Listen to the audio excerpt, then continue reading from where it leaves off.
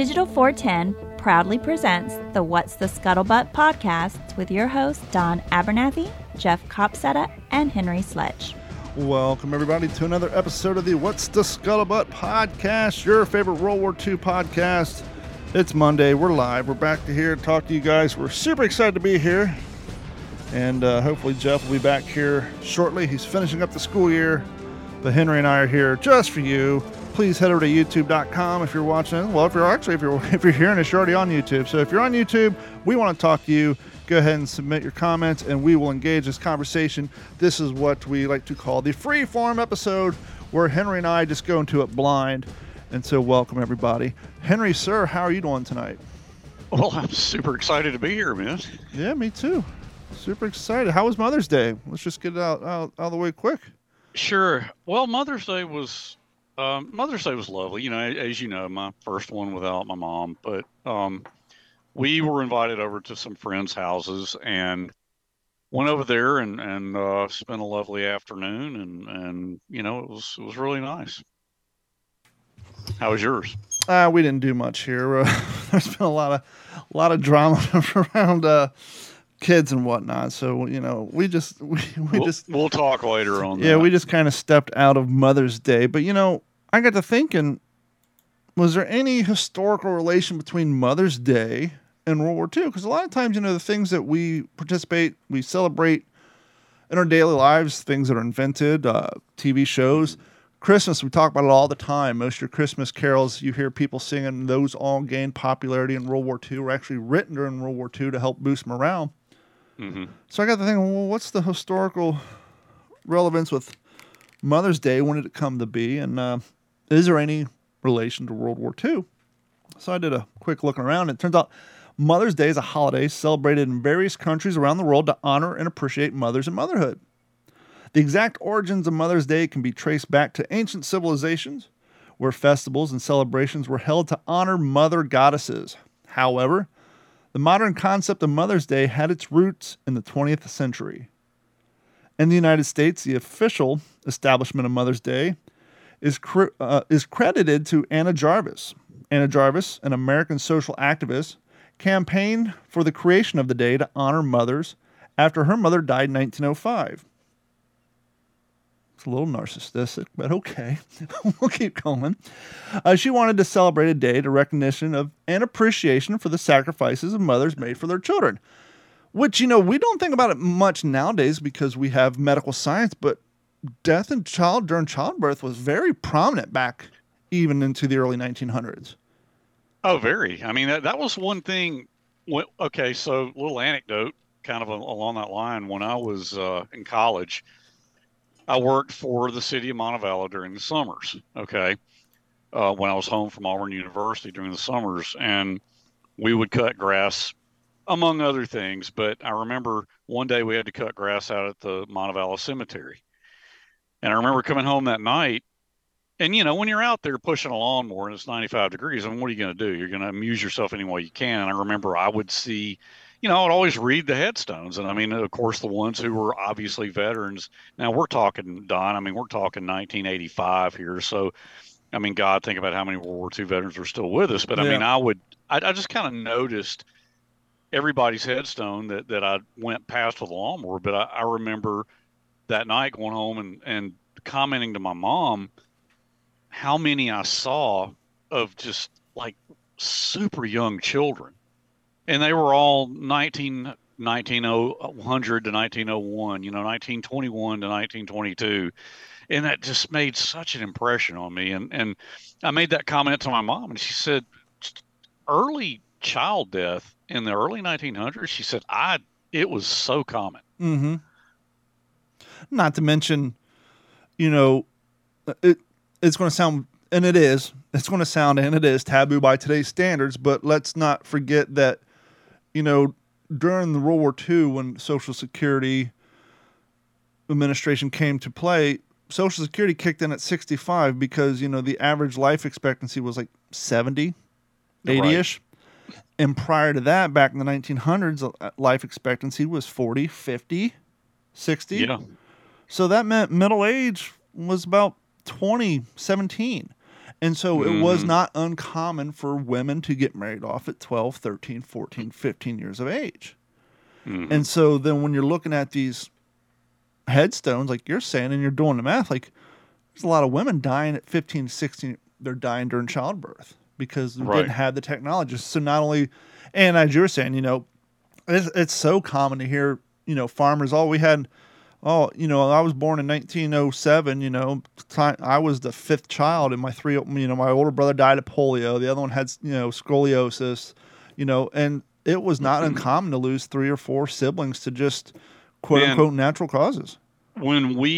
So several years ago, this was back when my wife's dad was still with us. I want to say this was Thanksgiving of 2017. We went over to South Carolina to the tobacco country where her dad came from originally. Great little bucolic rural farm town.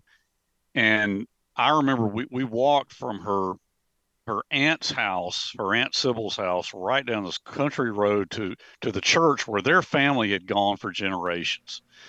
And Jack was with us, you know, it's Andrea and me. And Jack was probably, he would have been 8, I guess, at that time.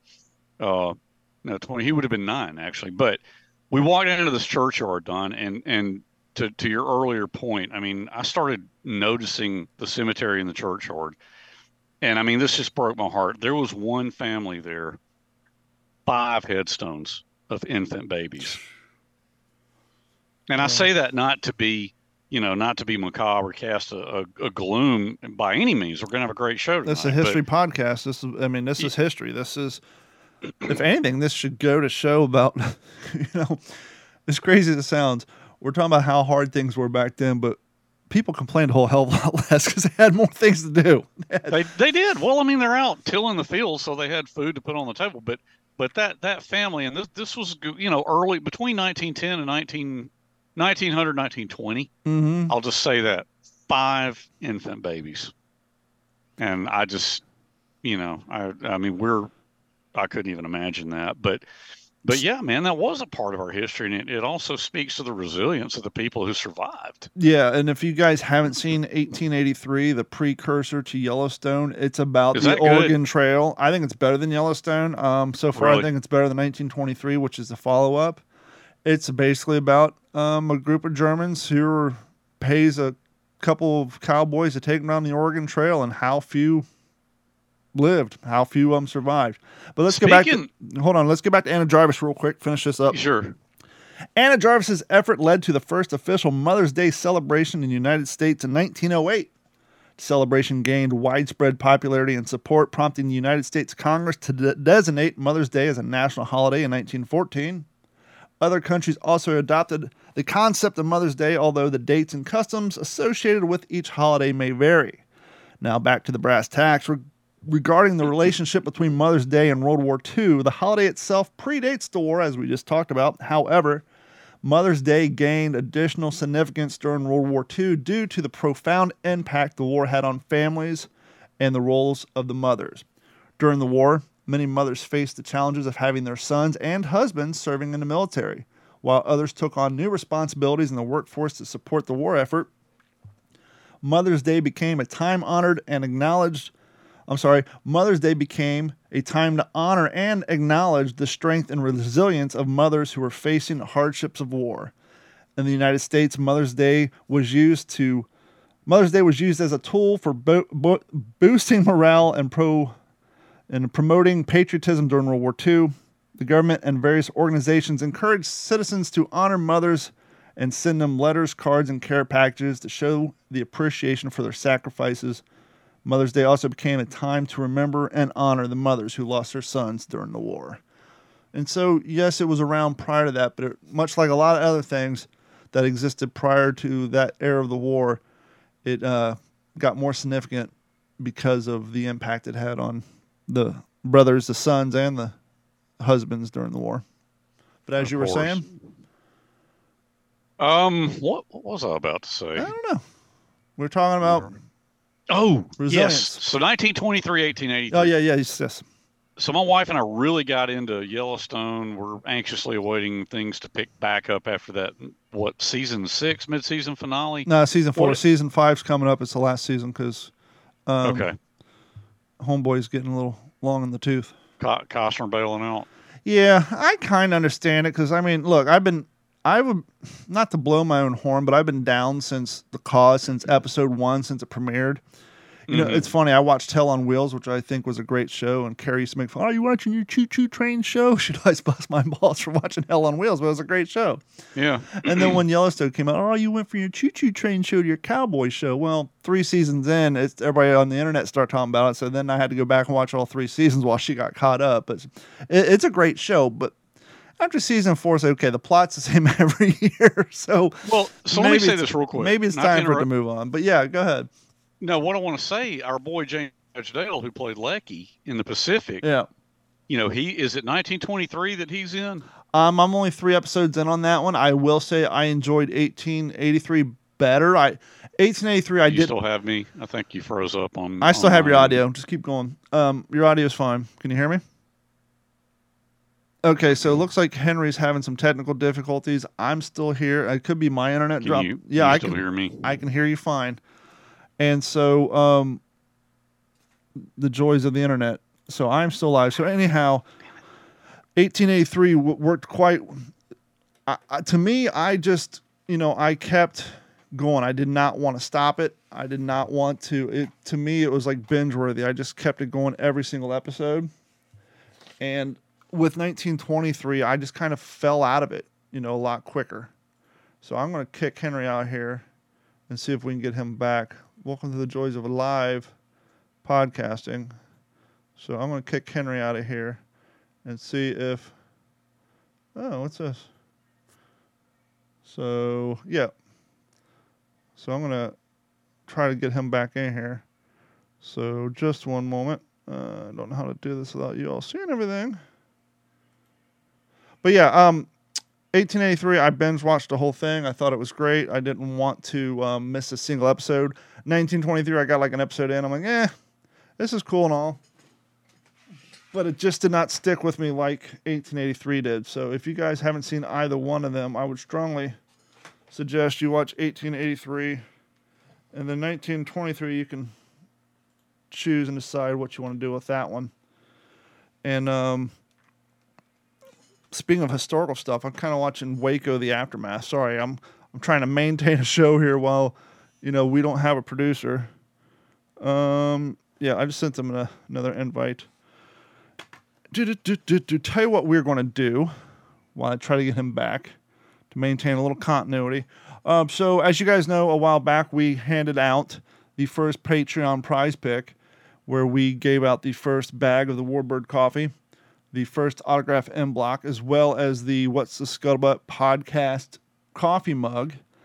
And that winner was, and still is, Alexander Richard Marshall. So Alexander, if you're listening, please go to Patreon, check your email, reply so we know what your address is. But I got the thing today, I want to give away another M block. Because why not? We got a handful of them here. We've been kind of threatening to give them to you guys. You saw the video clip when we opened up the show. And so what I'm going to do right now while I'm trying to get Henry back on the air, even though I have no producer, this is the canteen we used to draw the first coffee winner. And I still have all of the winners still in there. And tell you what, I'm going to take a quick break. I'm going to get Henry back on here, and we will pick up where we left off. So for those of you watching, do forgive us, but this is the joys of live internet and live podcasting. I did have a problem with my power went out earlier, so hold tight, and we will be right back. And we are back, and ladies and gentlemen, that's part of the reason why most people don't do this crap live, but we like a challenge, and so we are live, and when you're live things happen, like internet disconnects and all that stuff. But as we were saying, I was answering your question, Henry, about 1883 versus 1923 versus Yellowstone, and in my opinion, just my humble opinion, when it came to viewing, I did not want to stop watching 1883. I just watched it all the time, binge watched every episode, rolled right through one after the other. 1923, I got to like episode 2 and I haven't turned it back on, and it's been a week. I'm not saying it's bad. It's just a different flavor. Maybe it's kind of what we were just talking about with Yellowstone. I think maybe because the 1923, they start to get into the whole aspect of what we dealt with on 1923 on the modern day Yellowstone. So I was like, okay, here we go. Get back in the old plot line again. Is an engaging show. It was on several months ago, like a marathon weekend. I came through the room. My wife was watching it. I was like, what are you watching? And she said, it's pretty rough. I don't know if I really want to stick with it. Well, I sat down. We both got into it. Ended up watching like every episode of every season, you know. We all tuned in for Beth. It was around the time that season 5, like not long after that, they had the season 5 mid-season finale. Yep. So we're all, you know, or Beth and Jamie going to end up killing each other. We're all just waiting to see what happens, you know. And now we're hearing Costner may flake out of it. I mean, who knows? But fun fact, I like to always play. Where did I seen them before? So Beth, we all know where Beth came from. Beth, she played the psychologist in the Departed. Remember Leonardo DiCaprio and the cop movie from the mid 2000s where it had Leonardo DiCaprio. It was based off the Chinese movie, but yeah, it's about the dirty cop. He's going through police academy. Anyhow, it's called The Departed. She played Leonardo DiCaprio's psychologist. Jamie, you ever wondering? Jamie looks familiar. Oh, yes, I know this. He played the weird boy in American Beauty, the one who liked to videotape the bag floating in the wind, whose dad was a Nazi paraphernalia collector. And it doesn't surprise me that he's turned into a guy whose sister hates him and wants to kill him. Do you know where the other son, what he was on? Which one now? The bull, the one married to the Native American chick, the beloved Luke. Son. Oh, Casey is his name. Casey. Yeah, Casey. Man, he's a country singer. No, the other guy's a country singer. Casey's not. He may be. Luke. He may be, but. Well, anyway, I don't know. I'm sure he's been in a lot of movies without doing the Wikipedia or Googling it. But I went and I watched the remake. I was bored the other day, and as you know, I cut the cord, and I have streaming services, and so I watched the remake of the what was it? The Magnificent Seven, the Western movie. Yeah, was he in that? The 2001 remake or 2004, the one that came out a few years ago that had Denzel Washington in it, and the cat who played Private Pile on Full Metal Jacket played the trapper. Okay. The guy who plays the good son on that, he played the friend of the wife who went out and tracked down and actually hired the Magnificent Seven. He actually played that role. So he was actually in that as a cowboy. So watching him in that, like, oh yeah, I did not know that. I can see. I didn't either until I started watching it. See the transition. Fun fact about 1883, I was watching the first episode. No spoiler alerts here. You know by the date. But there's 2 uncredited, at least in the opening credits. I didn't watch the ending credits. I'm like, recognize the voice in the eyes because there's a lot of beards and sideburns in 1883. I'm watching like the first one. There's a scene where they flash back to Gettysburg, end of a battle scene, and one of the characters is sitting there as he looks over the field and sees all his men die, and the Yankees right up behind him, and the guy gets off his horse and puts his hand on his shoulder, and so the other general kind of gives him his condolences for seeing his entire unit wiped out. He sits down next to him, full black beard, just big fuzzy beard. I'm looking at the eyes and the voice. I'm like, that's Tom Hanks. Got the phone, just typed in Tom Hanks 1880. Oh, got that one right. And then later on in the scene, there's another guy. I'm like, that's Billy Bob Thornton. So there's like all kinds of people hidden in 1883. It's pretty cool. But did you hear me say that the guy who played Lecky, James Badge Dale, is in it? He said he was in the 1923 one. He's 19. Okay, 19. I'm not sure. By the way, Luke Grimes. Okay. That's the dude you were just talking about. I think he's a country singer. I thought the country's. I'd have to Google it and look. He could very well be a country singer. I don't. He's not real. He's not super well known. He's got like less than 1 million. It's funny though. On Spotify, but well, he can't be that good of a singer if all the Yellowstone music's playing Well, they actually don't have any of his music. That's what I was going to say. They play more. Ryan Bingham. Well, no, I can't play. I just went. I listen to this guy every day. I just. And Ryan Bingham's gotten huge on it. They play. Hey man, they play Blackberry Smoke a lot. Zach Bryan's all over that show, and I started listening to him about 9 months ago. I'm not a big country person. I like Willie. I like old stuff, but in my estimation, Zach Bryan is like the best thing to come out in the last 15 years. His live album he just did called All My Homies Hate Ticketmaster. It's a beautiful album. But he's the one who was playing at the fair on Yellowstone. And also Shane Smith and the Saints has gotten a lot of exposure, as has Whiskey Myers. Yeah. There are a lot of bands that are making bank off that, man. Absolutely. That's like it's almost like the country music equivalent to release date. Like if you're an up-and-coming country star, you want your music played on Yellowstone. But what's going to happen now that the show's going away? So are they going to finish up season 5? Season 5 is going to be done, and then I think it's going to be over.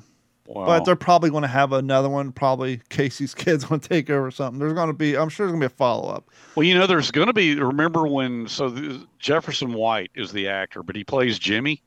Mm-hmm. They're going to do the 666s or whatever that is. The 4.6s, they're supposed to do something on the 4.6s. Tyler Sheridan, that's the name, Tyler Sheridan. Taylor Sheridan. Fun fact: did you ever watch Walking Dead? No, not Walking Dead. Did you ever watch Sons of Anarchy? I did not. He played the town deputy on Sons of Anarchy. That's kind of how he got his foot into the scene.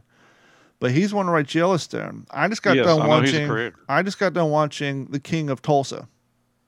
Tulsa King, Sylvester Stallone. He wrote that. That's a fantastic. Taylor Sheridan wrote that. Yes, he wrote that. That's a fantastic show. And he also did, I think, Mayor, which has the guy who just lost his foot almost lost his foot in the snowmobile accident. But anyhow, back to World War II based stuff. Yeah, I mean, our listeners are going to get upset if we don't jump on some World War II stuff. So I listen to the Home Improvement podcast, and it barely talks about home improvement. So. No, listen, I think it's great. I love it when we're just riffing and, talking punk rock or Yellowstone or whatever. I love it. So, did you know the Navy spent $1 million on an ice cream barge? I did not know that. When was this? For sailors during World War I, ice cream was a delectable dessert that took the place of alcohol aboard the ship during Prohibition. In 1914, General Order Number 99 banned liquor aboard naval vessels, as it was shortly followed by the 18th Amendment, making alcohol illegal across the entire United States. As a result, ice cream became the de facto staple for boosting morale. Even though Prohibition only lasted 6 years, sailors' love for ice cream extended well after that. In 1942, the aircraft carrier USS Lexington sustained damage from a Japanese torpedo and began to sink. As sailors abandoned the ship, they grabbed containers of ice cream from the freezers and began chowing down. Quote, survivors described scooping ice cream into their helmets and licking them clean before they jumped into the Pacific, wrote one author. The fierce dedication to the frosted sugary dairy led to the Navy spending $1 million on an ice cream barge. The barge, which borrowed, acquisitioned if you will, the concrete barge from the Army, retrofitted as an at-sea ice cream facility and parlor. Ice cream factory and parlor. The ship, which was stationed in the Western Pacific, carted ice cream around to ships that were smaller than a destroyer and that did not have their own ice cream making facility on board. Apparently, large ships all over the Navy fleet had ice cream shops already built in. Mm-hmm. Let's see. The floating factory was able to make 10 gallons of ice cream in just 7 minutes, meaning that one shift on the barge could produce approximately 500 gallons of frozen dessert for sailors. To accommodate the large amount of ice cream made, the barge could hold 2,000 gallons at a time. Gracious. The barge was not the most practical ship in the Navy. The concrete boat had no engine and had to be towed around by tugboats. Regardless of any difficulty this provided, it was the sailors' favorite because it brought to them pretty good reward for service. Unfortunately, the unnamed ship no longer delivers ice cream to deployed sailors. The fate of the ice cream barge is unknown, but some think it may rest in the bay with other bygone ships of the era. Now, before the show, you and I were talking about naval guns, and the reason this came up is I'm looking at the photo, and there's 4 Marines sitting around with their canteen cups. much like the one featured in the new What's the Scuttlebutt t-shirt. More about that later. And they're hanging around one of those big-ass guns. We were talking about it before the show, and the Oerlikon. The Oerlikon, yeah. And the reason I bring this up is so the Oerlikon had the big, thick steel shields around them, kind of to provide some protection. And in this picture, it says "Lead the Jap." Talking about how he had to lead the target on the Oerlikon. And so that's a pretty cool little photo. You have a bunch of Marines sitting around in their herringbone twill trousers with white shirts, and they all got their khaki piss cutters on with their EGAs on them, just sitting there chowing down on some ice cream. Nice. I mean, I knew everybody loved ice cream, but I didn't know that even without the barge, that large naval ships just pumped out ice cream all day long. I knew the aircraft carriers did, because I mean, like their ready rooms for the aviators were air conditioned. Now, as far as like the other ships, I didn't know. I guess they did too. I mean, they would have had the capacity for it. Well, we were discussing the Arlington, and while we're here, let's give a little history for those of you who don't know. It's a weird name, especially for a United States firearm or artillery piece. One of the most widely used naval weapons during World War II was a 20-millimeter Oerlikon anti-aircraft cannon, and it was installed aboard a variety of every U.S. naval warships, from lonely PT boats to massive battleships, as well as its auxiliaries and armed merchantmen. It could be bolted down almost anywhere at a high rate of fire and could come into action very quickly. More than 88,000 20-millimeter Oerlikons in both single and twin mounting variants were manufactured in the United States between 1941 and 1945. Another 30,000 were manufactured by the British for use in the Royal Commonwealth. I'm not going to give the whole history, but let's just say the Oerlikon was used in World War I by the Germans. It was a Swiss company. But seeing how things were going and not exactly aligning with the thought patterns, if you will, of the Germans during World War II. Right around right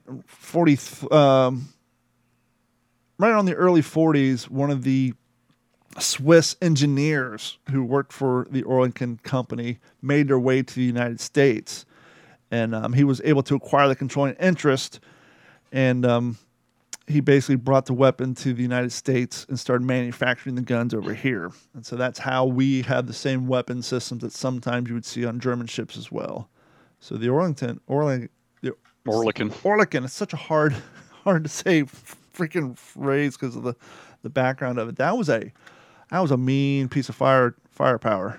Well, licensing certain types of firearms mechanisms or actions was not totally unheard of. I mean, like the Japanese had the Lewis gun, with they used that in the back seats of their observation planes. It had the drum magazine, and in fact, it was a Lewis gun that when my dad peeked his head over the wall of the bunker, it was the Japanese gunner had a Lewis gun. Yeah, absolutely. But the point being that yes, that type of action was licensed. I did some research on this and wrote it into my manuscript when I got to the part about the bunker, but that's been some months back, so I can't remember exactly what I unearthed. So last week's episode, we had a guest on, Mr. Brothington, promoting his new book, The Long March Home, and that prompted superfan Rona to email us, and we want to hear from you guys as well. So if you want to email us, send us an email to mailcall@WTSPWWII.com. That is WTSPWWII.com. Jeff usually reads our mail call, but he's out tonight, and I didn't have time to email us to Henry. You guys have been listening to me read for the last hour and a half, so you can suffer through me reading this email as well. But she sent an attachment, which we're going to put on our website because this is very cool.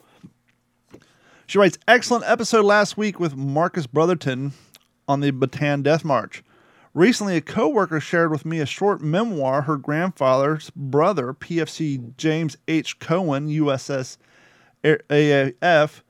He felt compelled to write his experiences down in 1972 after suffering nightmares and flashbacks as a result of watching the nightly news reports from Vietnam.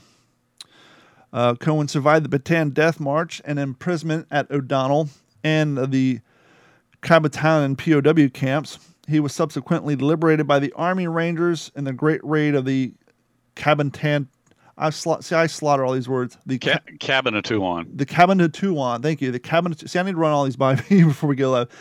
Raised at the Cabanatuan in January 1945. Attached, please find a copy of the original hand-typed memoir shared with his permission. My understanding that it has never been published, though his story has been mentioned in published works online. I know you'll agree it's an honor to read each and every one of these memoirs. And so I'm going to post this PDF so you guys can download this and read it. It's literally a scanned version of a typed manuscript or short story. And so that'll be available with this episode at WTSPWWII.com. And maybe it's something we'll start.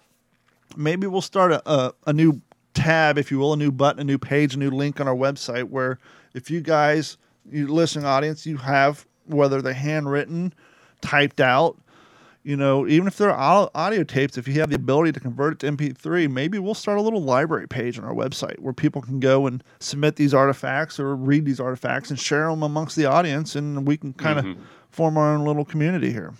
Think about how many guys did that same thing. I mean, they took notes. They maybe when they got home, or they wrote down their own little unpublished memoir, if you will, of their experiences. I mean, there's got to be a wealth of that kind of material out there. But sadly, how many of them kept it to themselves? They did it as a form of therapy and then kept it to themselves. And then when they passed, it inadvertently got thrown out with a stack of bills and old tax forms from 1973 that the kids didn't know it was there. So it got lost to history. Very true and very sad. And so thank you so much, Rona. And as we said before, if you guys want to email us, send us an email to mail@WTSPWWII.com.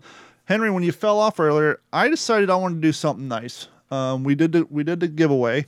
By the way, you weren't here. I announced it, but the winner for the first pick of this month, which we're going to do another pick at the end of the month to give away the second bag of coffee, was Mr. Alexander Richard Marshalls. He got to choose the bag of coffee he wanted. He got an autographed end block. He got a coffee mug and some stickers, which, by the way, that's a pretty nice prize pack for doing nothing but signing up for Patreon, right? Hey, I thought I was here when you announced that. You told me when I fell off? No, when you fell off, I said this. As I was trying to stretch to give you time to come back, and before the show, I decided I still have the names from the other Patreon members in this canteen. I was going to draw a winner and mail them out an end block.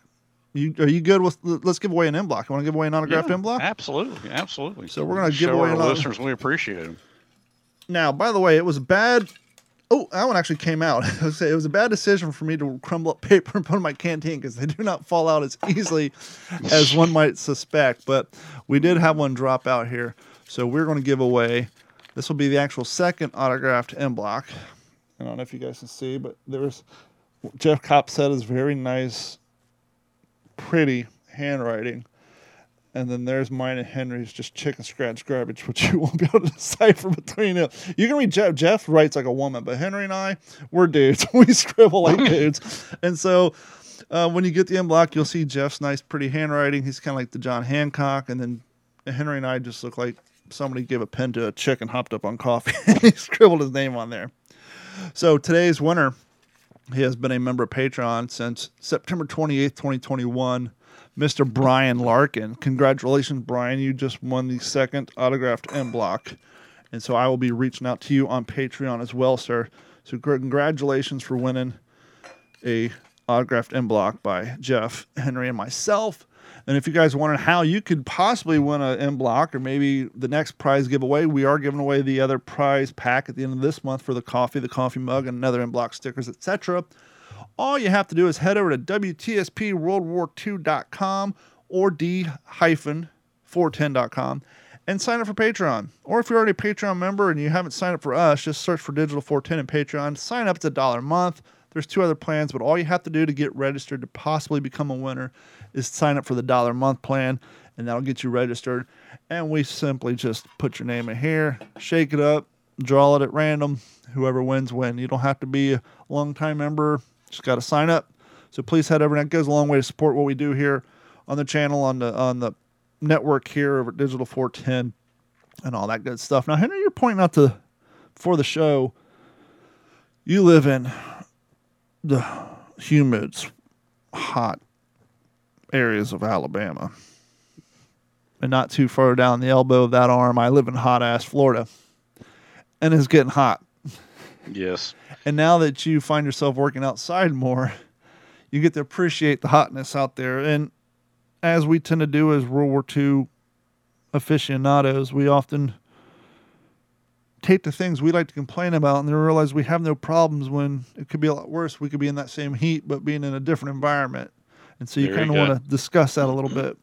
Yeah, let's kick that around. I mean, that's a way we've explored that theme before. You know, when you think you're cold, or you think you're hungry, or you think you're having a bad day, or as you just said, Don, as we just peel the label back and peel the curtain back and start to get into the hotter days. I mean, we view things through that lens of the World War II experience. And obviously, not that we want to, we will never experience the horrors of that entire campaign or war. But there used to be a saying, you want to know how someone feels? Walk a mile in their shoes. Well, to take what you're saying and then to pick someone up from modern day society and drop them in a similar situation, not being shot at, but wearing old ass shoes, heavy ass gear, drinking from metal cans. When I got in this hobby, I did a lot of living history events. You might go out and do some bang bang little weapons demos, maybe run around a field for 10 minutes. It wasn't until I did my first tactical event and, more importantly, training with World War II armor, where I'm out in the hot Florida sun walking 4 or 5 miles, that I realized, A, these don't hold much water, and B, holy hell, I am out of shape. I remember the two things I kept saying when I was my first time we need water out here. I felt like I was on the Pellew episode of we need water. Like my canteen was empty. Yeah. I'm just dying of sweat. I'm wearing a wool shirt. I'm 30 pounds overweight. I'm dying. You know, I got my ego, so I'm trying to keep up. And that's part of the reason I started working out is like, if I'm going to do this sort of thing where I'm out doing these, you know, like when we go up to Alabama or Georgia, and the Alabama and Georgia, we do these tacticals. We're out in the woods for like 4 or 5 hours, just huffing, carrying all this crap. And but back to what you're saying, to go from being in an office environment, living the cushy lives we do, just to something as minor, nowhere comparable, but wearing shoes that were reproduction of the technology from 80 years ago, wearing wool shirts, carrying heavy guns, heavy helmets on your head, backpacks, and then running through ankle-deep sand, trying to keep up with M1 tanks. You're like, I need water. And that's a great, if I could use that, to segue into some stuff I was thinking about from with the old breed. You talk about water. I mean, as the science has taught us, you absolutely have to be sufficiently hydrated. So I'm going to jump in here. It's D+1 on Pellew. So I'm going to read just a little bit here because he talks about the whole water situation. This is just reading from what Sledgehammer wrote here. D+1 on Pellew early in the morning. Dawn finally came, and with it the temperature rose rapidly. Where the hell is our water? Growled men around me. We had suffered many cases of heat prostration the day before and needed water, or we'd all pass out during the attack, I thought. Stand by to move out, came the order. We squared away all of our personal gear. Snafu secured the gun, took it down by folding the bipod and strapping it while I packed my remaining shells in my ammo bag. I've got to get some water. I'm going to crack up, I said. At that moment, a buddy nearby yelled and beckoned to us. Come on, we found a well. I snatched up my carbine and took off, empty canteens bouncing on my cartridge belt. About 25 yards away, a group of Company K men gathered at a hole about 15 feet in diameter and 10 feet deep. I peered over the edge. At the bottom and to one side was a small pool of milky-looking water. Japanese shells were beginning to fall on the airfield, but I was too thirsty to care. One of the men was already in the hole filling canteens and passing them up. The buddy who had called me was drinking from a helmet with its liner removed. He gulped down the milky stuff and said, "It isn't beer, but it's wet." Helmets and canteens were passed up to those of us waiting. "Don't bunch up, you guys. We'll draw Jap fire sure as hell," shouted one man. The first man who drank the water looked at me and suddenly said, "I feel sick." This is going to be the last paragraph of this part. A company corpsman came up yelling, "Don't drink that water, you guys. It may be poisoned." I had just lifted a full canteen or a full helmet to my lips when the man next to me fell, holding his sides and retching violently. I threw down my water, milky with coral dust, and started assisting the corpsman with the man who was ill. He went to the rear where he recovered. Whether it was poisoned or pollution, we never knew. And so you've got something you're about to say before you say that. We all know what happened when the water did get to him. Yeah. There was no better, but go ahead. Well, as licenses and liberties happen in TV shows, they had to kind of brief that up by putting the ox head in the water, showing that it was in fact poisoned. Mm-hmm. But what Henry was alluding to, and flashback to when, it's so crazy that I have you in my life. I'm going to say back when Henry showed up on a Pavuvu, back when Eugene showed up on Pavuvu and Snafu just meeting him, took him out to do their oil can duty where he cleans oil cans for no man.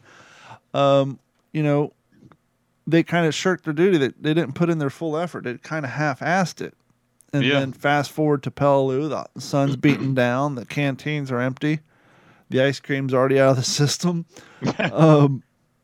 When water does start coming in, it comes in these oil cans, these 55-gallon drums, and they crack it open. And kind of like if you've ever been on an old boat with an old outboard motor and you stick it in the water, you just see that rainbow just kind of start floating around that outboard motor. That's what their water looked like. And then to top it off, you had chunks of rust and metal flakes in there and like your father said, there's no way of knowing, but was that one of the barrels that he didn't put his best effort into? And so when they did get water, it was like, okay, we have water, but it's polluted and it has metal in it, so you're going to get cramps from drinking it. And could you imagine? I mean, we've all been to a level of frustrated, whether or not we're having a bad day of work. Maybe you're trying to build something in the backyard and you crack your hammer. Something just happens where you just scream to the heavens and it takes everything in your willpower not to cry. Even as a grown-ass man. Could you imagine being in that situation where you're getting shot at, you're watching your guys blow up, only thing you can concentrate, your lips are cracked, and it was either Sid Phillips or your father who used the lovely adjective or description of it, felt like a gremlin was marching around on my tongue in a pair of muddy boots. That was from With the Old Breed, actually. Yeah. And so if I hadn't, your mouth is just dry, your lips are cracked, and you're smoking. Now, if you all never smoked before, you don't realize how much it dries one's mouth out. But as somebody who used to be a 2-pack day smoker in my 20s, I completely understand. And just your dreams, your prayers, your cries have just come true. Hey, we found a well. Gather up. And then guys are just falling over, and like, obviously, unlike the movie, there was no goat head in it, but it's safe to say it could have been used as a latrine. Maybe the Japs knew we were coming, or they had a water source closer to where they were held up. So hey, let's go ahead and do whether got unspoken things to that one. You just never know. No, it's pretty likely the Japanese did poison any water source that they thought the Marines would go for. But I've wondered. I'm betting they filmed something about the oily water and it just got cut. Yeah. Because there was nothing about the oily drums and the steam cleaning. And I'm pretty sure Bruce, knowing him and how he adhered to With the Old Breed and source material, I bet they filmed something on that and it just ended up on the cutting room floor. Because the scene, other than to show how much of a hardened dick Snafu could be, the earlier oil can scene really added nothing to the story without the secondary scene happening that we believe was probably recorded and for time's sake, or maybe just it didn't pan out the way they want. They cut it because it would make sense that if you're going to film the first scene, you were going to follow it up with the arrival of the oil cans. All right, of course. And maybe it just maybe it slowed the progress down. Maybe it just didn't fit in right. Who knows? Could be 100 different things. But it's the heat is such and once again, they're on blasted coral surrounded by water. You're talking to a guy who goes out fishing in the summer on a kayak 4 days a week in Florida. Now, if you guys or subscribe to the YouTube channel, I'm sure you've been inundated, or if you follow me on Instagram or Facebook, you're annoyed with all my fishing photos. But you're probably wondering, why does this fool have a long sleeve shirt, hood, hat, and pants? Why on a kayak in 100-degree weather? Two things. If Lawrence of Arabia taught us anything, it's that your skin is cooler when it's not in direct sunlight, and it took me almost 2 years to get Carrie to follow that. Mm-hmm. And two, you younger cats aren't going to get this reference, but you older cats are going to get it. When I first started kayak fishing, I did not wear any protection. Didn't wear the long sleeves. I had my hat on. And when I shave now, I have skin damage. I actually have brown spots on my face. And I said, I do not want to look like Captain Ron in 3 years. And if you remember the movie Captain Ron from the 90s, you'll know So I go out there and I put sunscreen on. I even wear gloves in the middle of summer because I would come to work and my hands would be all red. So I wear the fingerless gloves. And those shirts I wear actually allow in 40% of the UV. That's why I don't have farmer's tan. It actually allows sunlight in. So it's kind of like having 60% sunblock on. Mm-hmm. And I wear the hats, the hoods, sunglasses. And I try to minimize my skin exposure. Once again, if you're going out fishing once a month on a boat, twice a month, maybe you got on weekends, do you? I would still say block yourself. But when you're going out like every day after work, because I have boat ramps within a mile from my house, and so I can go out between. You got to block yourself. And it gets hot out there with my Wickaway high-end, high-technology shirts.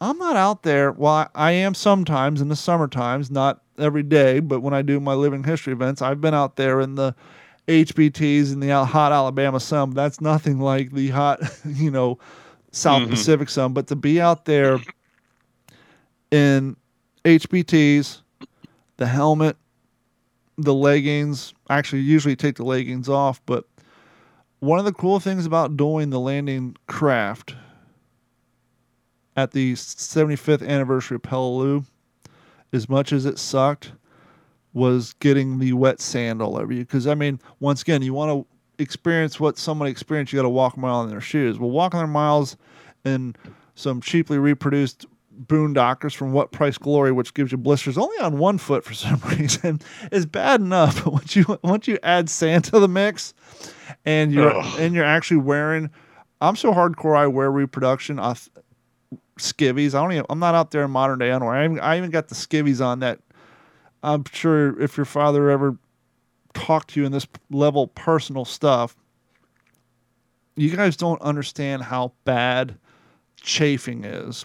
But you know what he told me? Finish what you're saying. I have, after wearing reproduction skivvies that are exactly like what your father wore, when I show up in Alabama on a Thursday, sleep in them, I only have 2 pairs, so I change once. By the time I get home on Monday, the rash in between my legs and my man bits are so bad that I can barely walk. I cannot imagine how bad it had to be for them living in that environment for months on end, to the point where they probably just got rid of them and then they got rash from the HBTs. You get diaper rash so bad because they're not Wickaway. It's not modern day cotton. You're just like having a wet, damp, trying to be clean about this, but bandana down between your legs, and so that moisture just builds up, and you literally get diaper rash down there. It's horrible. But once again, you're trying to experience the horrors of what they went through. My dad told me that, now I don't know about in training on Pavuvu or prior, but he said on Peleliu they did not wear underwear. Yeah. Most of the guys he knew just didn't have skivvies. Yeah, because they're tight. They rode up. Well, and think about the other thing, Don. Think about, man, after a few days and all the flies came in on the dead bodies, think about it, man. Everybody's getting dysentery. And by the way, elastic didn't exist back then. How these work is they got 3 buttons up the front. You pull them up past your belly button. There's 2 tie strings on each side of the hip to tighten them down. And there's no modern day equivalent of the fly. So your equipment's falling through the hole. And so, yeah, I can definitely see just getting rid of the damn things. And you would probably minimize the diaper rash than actually dealing with them. They were by no means hygienic in any way, shape, or point, and they would cause more harm than they would protect you, I believe, in that environment. So it does not surprise me that they would get rid of them after a while. Probably got turned into toilet paper at some point and then discarded. Because I mean, at that point, you know, anything in a hard spot. But yeah, the heat just. I remember my first time doing a living history event. I was down in Naples, only one doing Marine Corps, and it was hot as hell, but I was in HBTs. I had my cotton helmet cover over my helmet. The guys doing the Army impression with the wool shirts on, the metal helmets that the sun just beating down.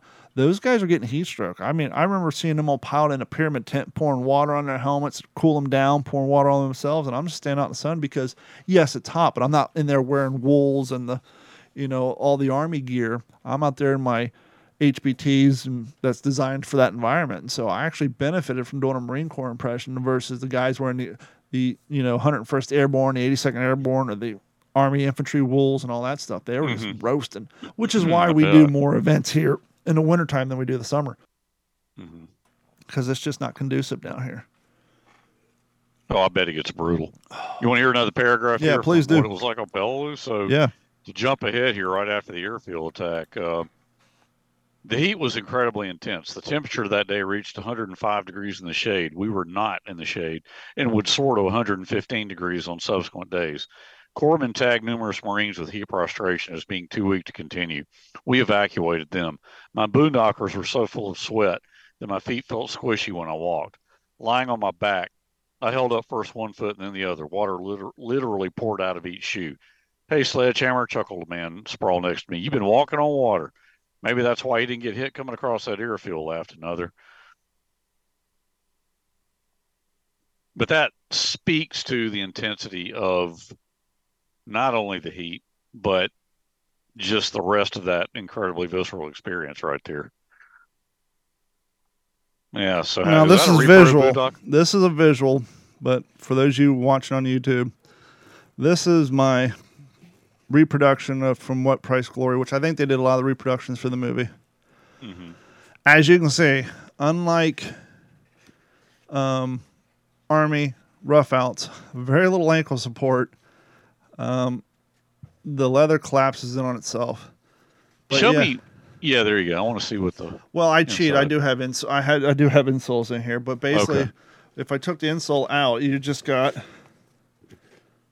basically a leather inside. I mean, it's just there's like, man, there's no cushion or padding or arch support or anything. No, the reason these are called roughouts, if you guys ever want, the Marines called them boondockers, but the Army referred to them as roughouts. You know why they call them roughouts?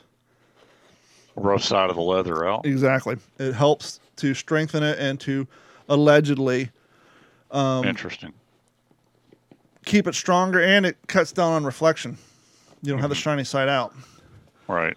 But yeah, there are some companies that make a better reproduction, but once again, during wartime, I'm sure there were some that came out just as flimsy. I mean, you're talking about wartime production. You're talking about lack of material. And if you're looking at this shoe and you say, that looks awfully familiar to what the guys wore and no brother for wear out there. Well, it's 10 years prior to the war. I mean, this was basically the same style of shoe the farmers wore. I mean, this is what people wore. I mean, this was the boot of the era. The only difference is they had a better corded sole. But that looks like a fairly lightweight shoe. Yeah, compared would to. You describe? Yeah, I mean, compared to.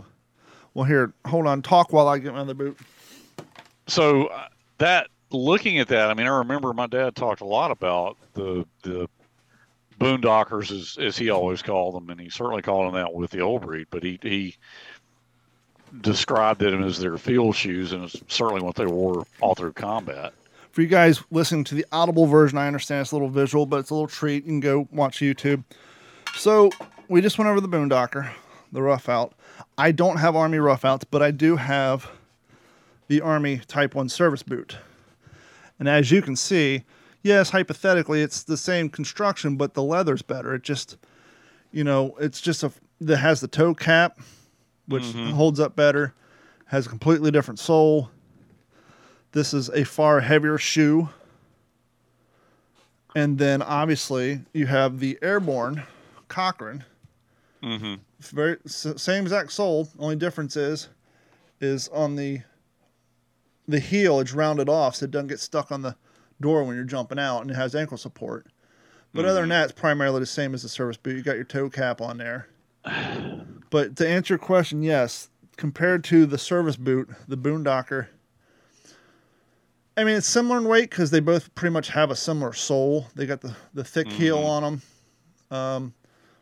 The service boot does have the leather midsection, whereas the Boondocker was all. These aren't 100% correct. These say Goodyear on them. Truth be told, the original ones had what was called a corded sole. It had cording braided through the rubber. There was a company for a while this one tried to recreate it with the appearance. You can kind of see the texture. Yeah. It's not completely authentic. There was a company out there for a while that's putting them out there, but those things were like $300 a pair. Wow. But yeah, those are the Boondocker, the Type 1 service boot, and the jump boot. I will say. So the service boot, the Type 1 service boot, would have been worn by Army soldiers in the Pacific. No, by the time they got to the Pacific, they wore rough outs or double buckles. Actually, no, some of them would have worn those, but those were primarily seen more in D-Day in the European theater. You would have seen some of them, but I think a lot more of them wore rough outs in the Pacific. Interesting little tidbit that I'm glad you showed the two like that. That's really cool. So, by the way, the paratrooper jump boot and the service boot are far more comfortable. Like, I'll actually wear the jump boot or the service boot. Like when I'm going out somewhere, I'll wear them to work. The rough out, the Boondockers, no in hell. I'm not wearing those except for events. That's crazy. My dad talks about and this is a little unpublished nugget here because it didn't make it into With the Old-Breed, but I unearthed it going through the unpublished stuff when I was working on my first draft. He talked about how when they first saw their replacements from the 81st Wildcat Division on Peleliu, and he described their dungarees a little bit, but he also talked about their boots had what he described as a very practical looking buckle affair across the top. Yeah, hold on one second. I can give you the exact history. Basically, it was later in the war, 44, World War II boot. When did they come out? The double buckle boot came out, let's see here. Let me just go to Wikipedia real quick. Actually, at the front usually does a pretty good job of giving you history on them. Let's see here.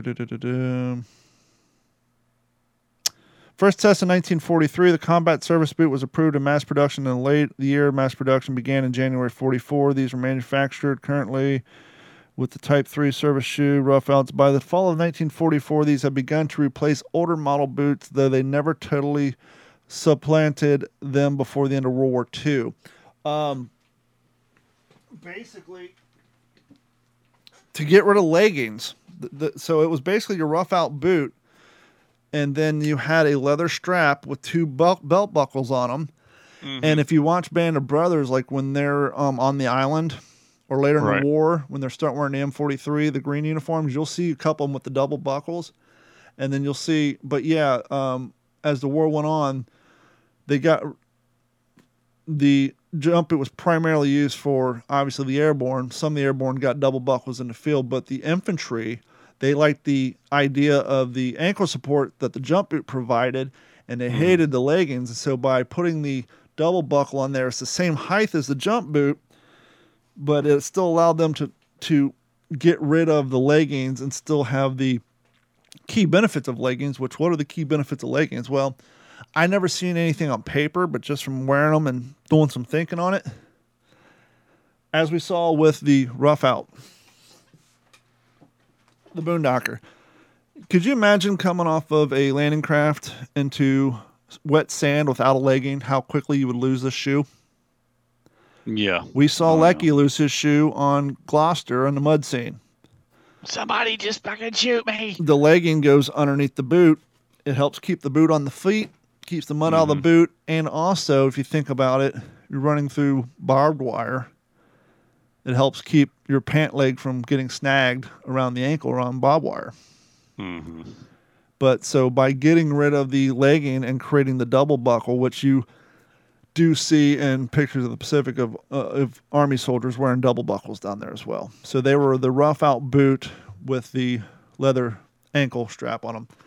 And I don't have a pair of those yet. Maybe one day I'll have a pair, but yeah. And then you had the curious thing of a lot of Marines, of course, by later on Pillow, most of them ditched the leggings, but you had it before that, a lot of them would not tuck the pants into the leggings. They still wore the leggings, but you know how they had the pants over the leggings. Or what I'm seeing a lot, because I'm getting ready to do an event in Alabama next year. Actually, there was an event in Ohio that I wanted to go to, a Marine Corps event, but I didn't have the opportunity.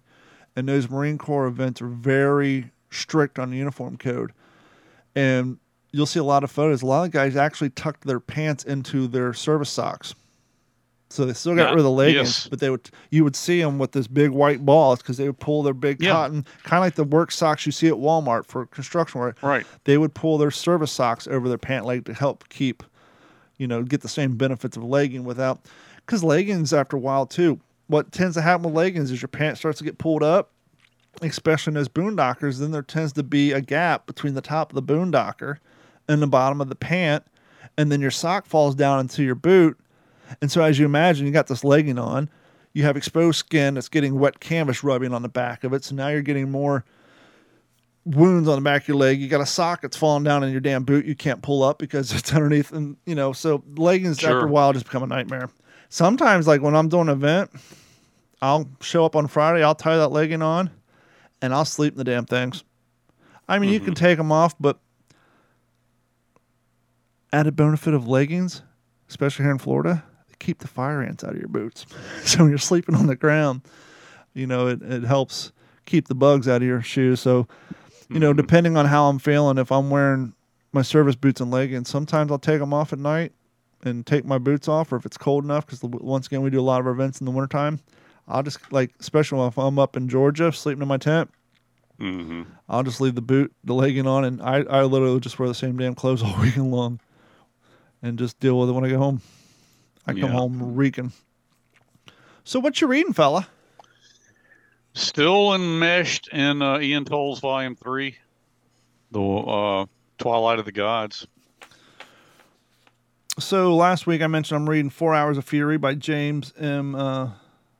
Finland.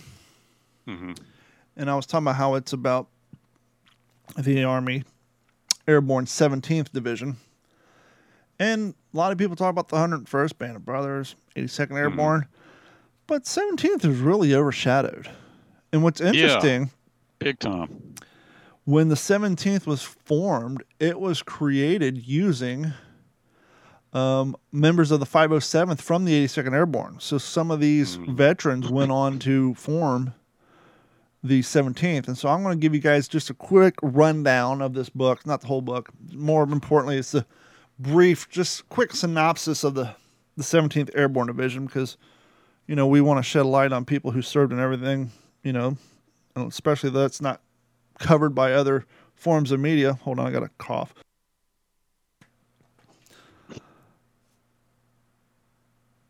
So here we go. We're going to give you a quick little synopsis.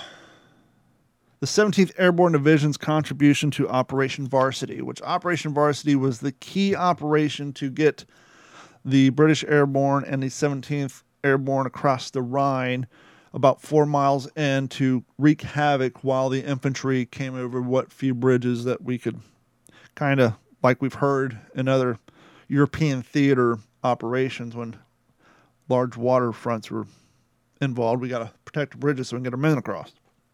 So Operation Varsity was the mission to get across the Rhine, and then there was like sub-operations. And so we're going to call this the Leap of Valor, the 17th Airborne Division's contribution to the Operation Varsity. As the sun began to rise on March 24th, 1945, history was about to witness a remarkable display of courage, skill, and determination. Operation Varsity, a pivotal World War II mission, was underway, and at its forefront was the remarkable 17th Airborne Division. With the airborne prowess, unwavering commitment to victory, The division left an undeniable mark of success on Operation Varsity. The 17th Division was tasked with playing a pivotal role in the airborne phase of Operation Varsity, which aimed to secure the foothold across the Rhine River in Germany. Their mission was to drop behind enemy lines, seize key objectives, and pave the way for the advancing Allied forces. With the sky filled with aircraft and parachutes, the paratroopers of the 17th Airborne Division descended upon Germany-held territory with the precision and the determination. They faced intense enemy resistance, but their unwavering resolve fueled their push forward. Their efforts disrupted enemy defenses, allowing following ground forces to make significant advances over the Rhine. One of the most notable contributions of the 17th Airborne Division was the capture of the vital Ludendorff Bridge in Remagen. Remagen. There I go, slaughtering words again. The Bridge of Remagen. The Ludendorff Bridge in Remagen. Despite heavy enemy fire at the bridge's partially deconstruction, the paratroopers managed to secure the bridgehead, ensuring the crucial crossing point for the advancing Allied forces. This achievement was not only facilitated by the rapid advance of Germany, but also dealt a significant blow to the German war effort. Additionally, the division played a critical role in securing other strategic objectives, such as towns, road junctions, and strongpoints. Their ability to swiftly neutralize enemy resistance and hold these key positions was instrumental in securing the initial objectives of Operation Varsity.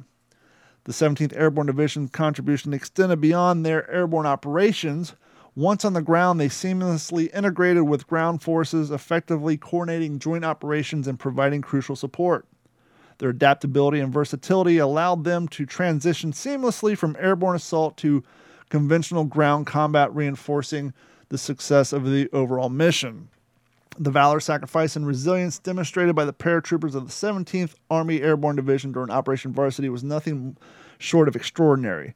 Their contributions proved pivotal in the overall success of the mission, hastening the end of World War II in Europe and delivering a devastation blow to German forces.